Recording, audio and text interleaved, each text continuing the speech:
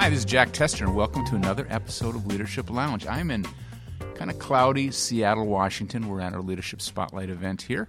And I just had the distinct pleasure to listen to an amazing speaker, Dr. Robert Cialdini. How you doing? I'm doing well. I feel very good about the day and the audience you brought together. Thank you. We had a great morning, and we learned a lot. It was really fun. And I want to talk about a little bit more about what you have done, what you've learned, and what you shared. Is that okay? Sure. So I'm going to introduce, because a lot of people might know who you are, because you have sold 3 million books on the subject of influence and persuasion, right, and negotiation. Right. In fact, you sold your book, Influence, is one of the most influential business books ever written. I was very heartened to get that designation. That was done by Fortune magazine. Also, you've written a new book called Persuasion, which is a revolutionary way to influence and persuade, and that's quickly become a bestseller. So that's a relatively new book. It is, and I waited 30 years between the two because I didn't have an idea that was big enough for another book until the idea of Persuasion came along. Right. Well, and just to kind of sum it up, in the field of influence and persuasion, you are the most cited social psychologist in the world today. So we've got an expert on this subject here. So I'm looking forward to talking with you and your listeners. Yeah. So let's go back to some of your. How did you just really quickly? How did you become intrigued with this whole idea of influence and persuasion, so that you've really dedicated a life's work to it? I think it happened very early in my life. I grew up in an entirely Italian family in a predominantly Polish neighborhood in a historically German city, Milwaukee, in an otherwise rural state. And I realized that as I moved from one of those domains to the other, the ways in which things got done changed. The norms, the customs associated with those subcultures required a different approach to influence, and it became intriguing to me to try to understand what are the differences that optimize a presentation of a case or an argument based on the circumstances surrounding that argument. The argument stays the same, but the circumstances change, and you need to deliver the case differently. So this came to you at a young age? Yeah. Living in Milwaukee and just navigating the subcultures of that city, is that right? That's right. And so then did you then decide to study it? I did. I thought that was so important that, for example, I would find myself in unwanted possession of things that people would sell to me, or I would give donations to causes I didn't know about. And it seemed to me it must be something other than the merits of the case that got me to say yes. It must be the psychology of the way the merits were presented to me. Isn't that worth studying? So I did. So it was based on your own behavior of saying, why did I just do that? Yeah. Is that right? Yeah. I've always found that helpful, to reflect back, to take a moment, lean against the wall and say, what just happened there? Okay. How do I understand this? And how could I harness it myself in an ethical way to produce change? Well, that's interesting. So you started to study it as a professor, or what? Well, I went to school as a psychology major, and then to graduate school as a social psychology student, and then as a researcher once I became a professor. So you decided to codify this in the book Influence. That's right, and it came. What was the big idea of it? The big idea was that there is no single best approach to persuasion. There are at least 6 separately successful routes, but they depend on the circumstances of the situation to determine which of those routes that you undertake. I have a colleague who's a marketing professor who undertook a 3-year study to find the single most effective persuasive tactic. And I saw him at a conference a while ago, and he said, "Bob, I found it. The single most effective persuasive approach is not to have a single persuasive approach. Not to be That's a a one-trick fool's pony, yeah. That's a fool's game to think Yeah. that the same approach is going to work in all situations. So there are at least 6 that you can identify and tailor to the circumstances of the influence situation you find yourself in. Well, let's just quickly, I know we don't have enough time to go through these in detail. We'll spend a morning talking about a lot of this stuff, right? So the 6 are, quickly, what are they? Well, the first is reciprocation. People want to give back to you to the extent that you have first given to them. Secondly is liking. People want to do business and say yes to the people they like. No one would be surprised at that. Right. But it's surprising that 2 small things will increase that likelihood.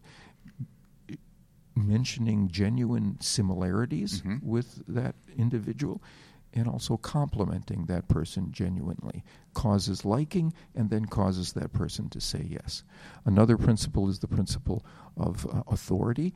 People prefer to say yes to information provided that authority voices have provided that information or have recommended that information or that those products or services. Another principle is what we call consensus. People decide what to do based on on information that a lot of other people like them are doing this. Okay. So if a communicator, we can present that information, we win. Yeah. Another is commitment and consistency. People want to be consistent with what they have already said or done. Right. And so if we simply ask them to take a small step in our direction, they will be much more likely to take a larger step that's consistent with it, right, because they have made a commitment earlier, even a small one. And then finally there's scarcity, the idea that people want more of what they can have less of. There was a study in supermarkets that showed of all the promotions that they've ever run, the one that worked best was the one that said only 3 items or less per person. Okay. So that really? Yeah. Oh, that's fascinating. You know, I want to talk some of the things that struck me, and I took a ton of notes during your speech here. And I love the example, just so people can kind of understand, you know, this law of reciprocity as an example. And you talked about a waitress example. Yeah. Is that right? I don't know how many of your listeners have ever been servers in a restaurant. It's very important to get tips. And one study was shown that if a waitress put a single mint on the tray for each diner, her tip went up 3.3%. A single, just a little 1 penny yeah. mint. Yeah. And you know, she gave them something at the crucial moment they were deciding on the tip, and they gave back. Now, if she put 2 mints on their tray, her tip went up 14%. Okay. Yeah. That's a big increase in living. Then it went up again, though, didn't it? Right. That's right. What happened then? Well, then there was another where she came back to the table with 1 mint on the tray for each diner, right? Left and came back and said, you know, you're such nice guests. And she gave them a second mint instead of together, but personalizing it to them. And her tips went up 23%. So that's this idea of the law of reciprocity. We give something, and then there's kind of an obligation to reciprocate. The key is to go first. Yeah, the key is to go first. Yeah.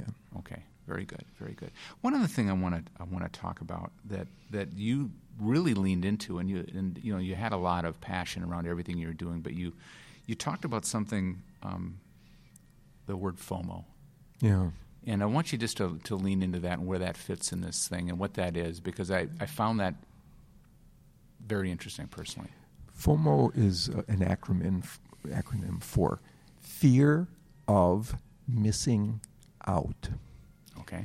And it has to do with something that's true of all of us, that is the idea of loss aversion. We hate the idea of losing some unit of value more than the idea of gaining that same unit of value is attractive to us. And that's especially true of millennials. What we found is young people are in a state of mind where they don't want to miss anything. They don't want to forego any opportunities that would help them understand the world or do well. And so scarcity appeals based on, this is unique, you can't get this anywhere else, this is an opportunity that you don't want to miss.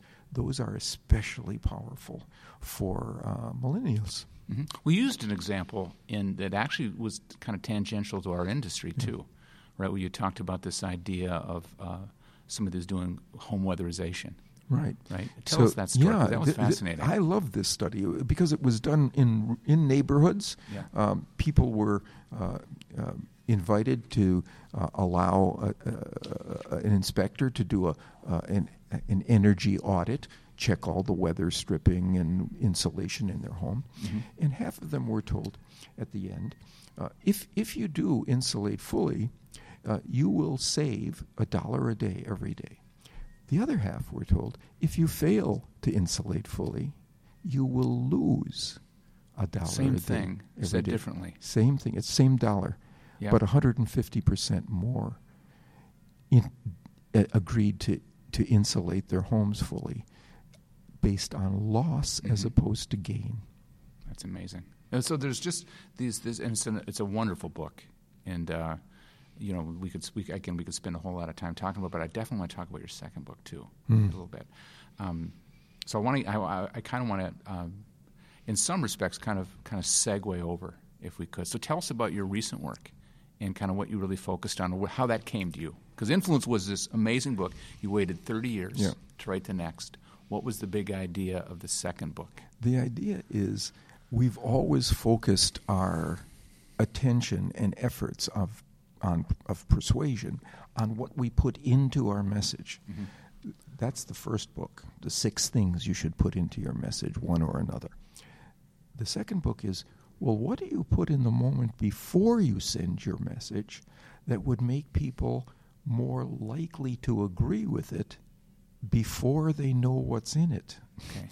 How could that be? It sounds like magic. Right. Well, yeah, and you even said that, and I can't remember your wording, but it's what you focus on right before has more importance in that moment, and it can actually change a person. Elaborate on that. I'm not saying it right. Yeah, no, it's you're getting very close to the way I would describe it, which is if we can focus people on an idea that is central to the message we are about to send, so that we put them in a state of mind that's consistent with the core feature of the message we're about to hear, they will view that concept when they encounter it as more important because they've recognized that they were paying attention to this concept first and they were readied got it. to experience the concept when they then encounter it in our message. So that's the idea of persuasion. You can move people in a particular direction if you know the central focus of your message and then put people's attention on an idea that's related to the central focus. Right. They will have been readied for your message. So it's kind of coupling the early work you did in Influence and then the later work in Persuasion, you used an example from a speaker company to talk about that. That was really fascinating. Can you share that? I know I can't share the ads. Yeah, the boys. Yeah, so, I'm a public speaker, and I'm often asked, what music should we play when you come on stage? And frequently, speakers want us to want to have high energy, heavy beat, pounding, get the audience excited. Well, actually, I don't consider myself a motivational speaker. I consider myself an informational speaker. I want people processing my information, thinking about it, focusing on how they can employ it to do better in their business. And so what I ask to be played on to the stage with is Aretha Franklin's song, Think. I want to prime people with the concept of thinking. Right. So persuade them that way. Persuade them with music. Right. Yeah. That's really good. That's really good. And, there was, related to this story, you coupled, you had an example from it was a manufacturer's Bose speakers. Mm-hmm. Is that right? Yes. Where you couple both of these things together. Yeah. Can you share that story? Because that was, I think what it does is it really shows the power of these things that you've codified, both in influence and in this idea of persuasion. Can you share that? Yes. So Bose had a new product, the Bose Wave music system, that wasn't doing very well based on an initial ad that they had. We changed just the words at the top of the ad from new. That was the one ad that wasn't working. It just said new at the top. It just said new at the top. To hear what you've been missing. And we got a 45% increase in sales. And which of the influence principles were you using there? Of course, that's scarcity, the idea of loss. Right. That if you can't, you'll miss. Yeah, I've been missing out on something. You'll right? miss this, and people hate to miss FOMO, fear of missing out. Mm-hmm. And then the Bose people added another element, another one of our principles, the principle of authority, to a third generation of the ad, where hear what you've been missing was retained, but they added a column of testimonials from experts, real authorities in audition and technology. And that increased sales by 60%. So you're using two principles of influence, and you're persuading them actually with one of them before they even got into the ad. Yeah. Is that right? You know, both of them, the hear what you've been missing was at the top before they ready. But the other thing is the Bose people did something smart. The column of testimonials was down the left-hand side of the page. The first thing they saw before they entered into the content itself. Mm-hmm. So both of those things had a persuasive consequence. That's fascinating. That's fascinating. You know, I want to talk, and I really appreciate you spending a little time with me here, but there was a great question that came at the end, and I know that you had your presentation, and then we did kind of a Q&A. And one of the questions that I want you to elaborate is this distinction. What is ethical influence and what is, sales manipulation, if you will? Because there's so much of this is, I know as I read content like this, I see the law of scarcity being used, and I see it when it's not accurate. Yeah. Right. So, how do you address that? Because you can take what you do and use it for ill, versus using it the proper way in a business. So, I really want you to lean into this and spend some time here. It's a very important question. It's one I have wanted to spend time with because we want to be not just successful. We want to be ethical in our success. Yeah. And there's a way to do both where we don't have to feel bad about getting good outcomes. So the idea is you use these principles when they are present in the situation. If there's true scarcity, you are not just allowed to point to scarcity. It's commendable for you to do that because you inform people honestly of something that's of rare value. Otherwise, they go uninformed in a different direction. Right. And that happened to me when I was trying to buy a television set a while ago. I was looking at one particular set. A salesperson came up to me and said, "I see you're interested in this one. It's a great deal, but I have to tell you, it's our last one."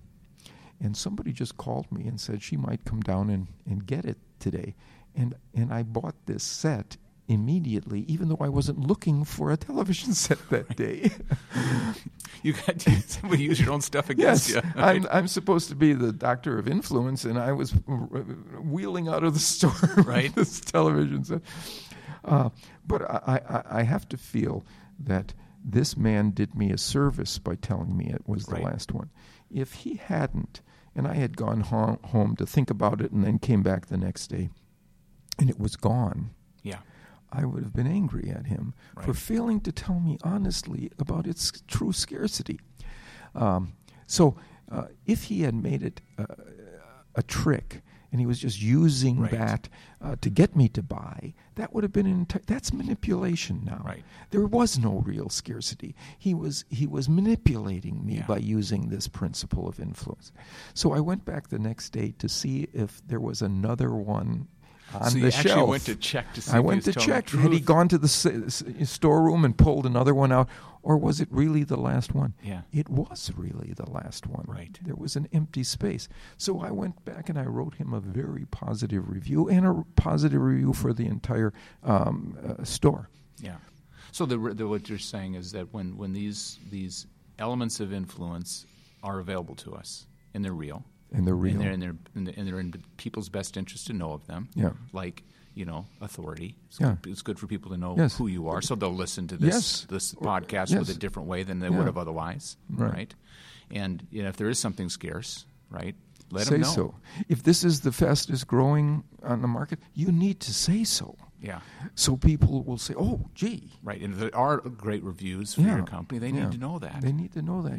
If they need to know what's the most popular brand or what's the most Yeah. popular item that other customers pick, that's important to know. That stops them from saying, dithering. Well, should I get... No, this is the most popular? Okay, I reduce my uncertainty now. I can get off the fence and make a choice. Well, then, in that way, it's I'm not trying to rationalize using influence because I said that kind of beginning. There's definitely this moral ambiguity that some people feel because I don't want to be salesy or it is manipulative or because it has been used that way. That's right. And it's been used wrong.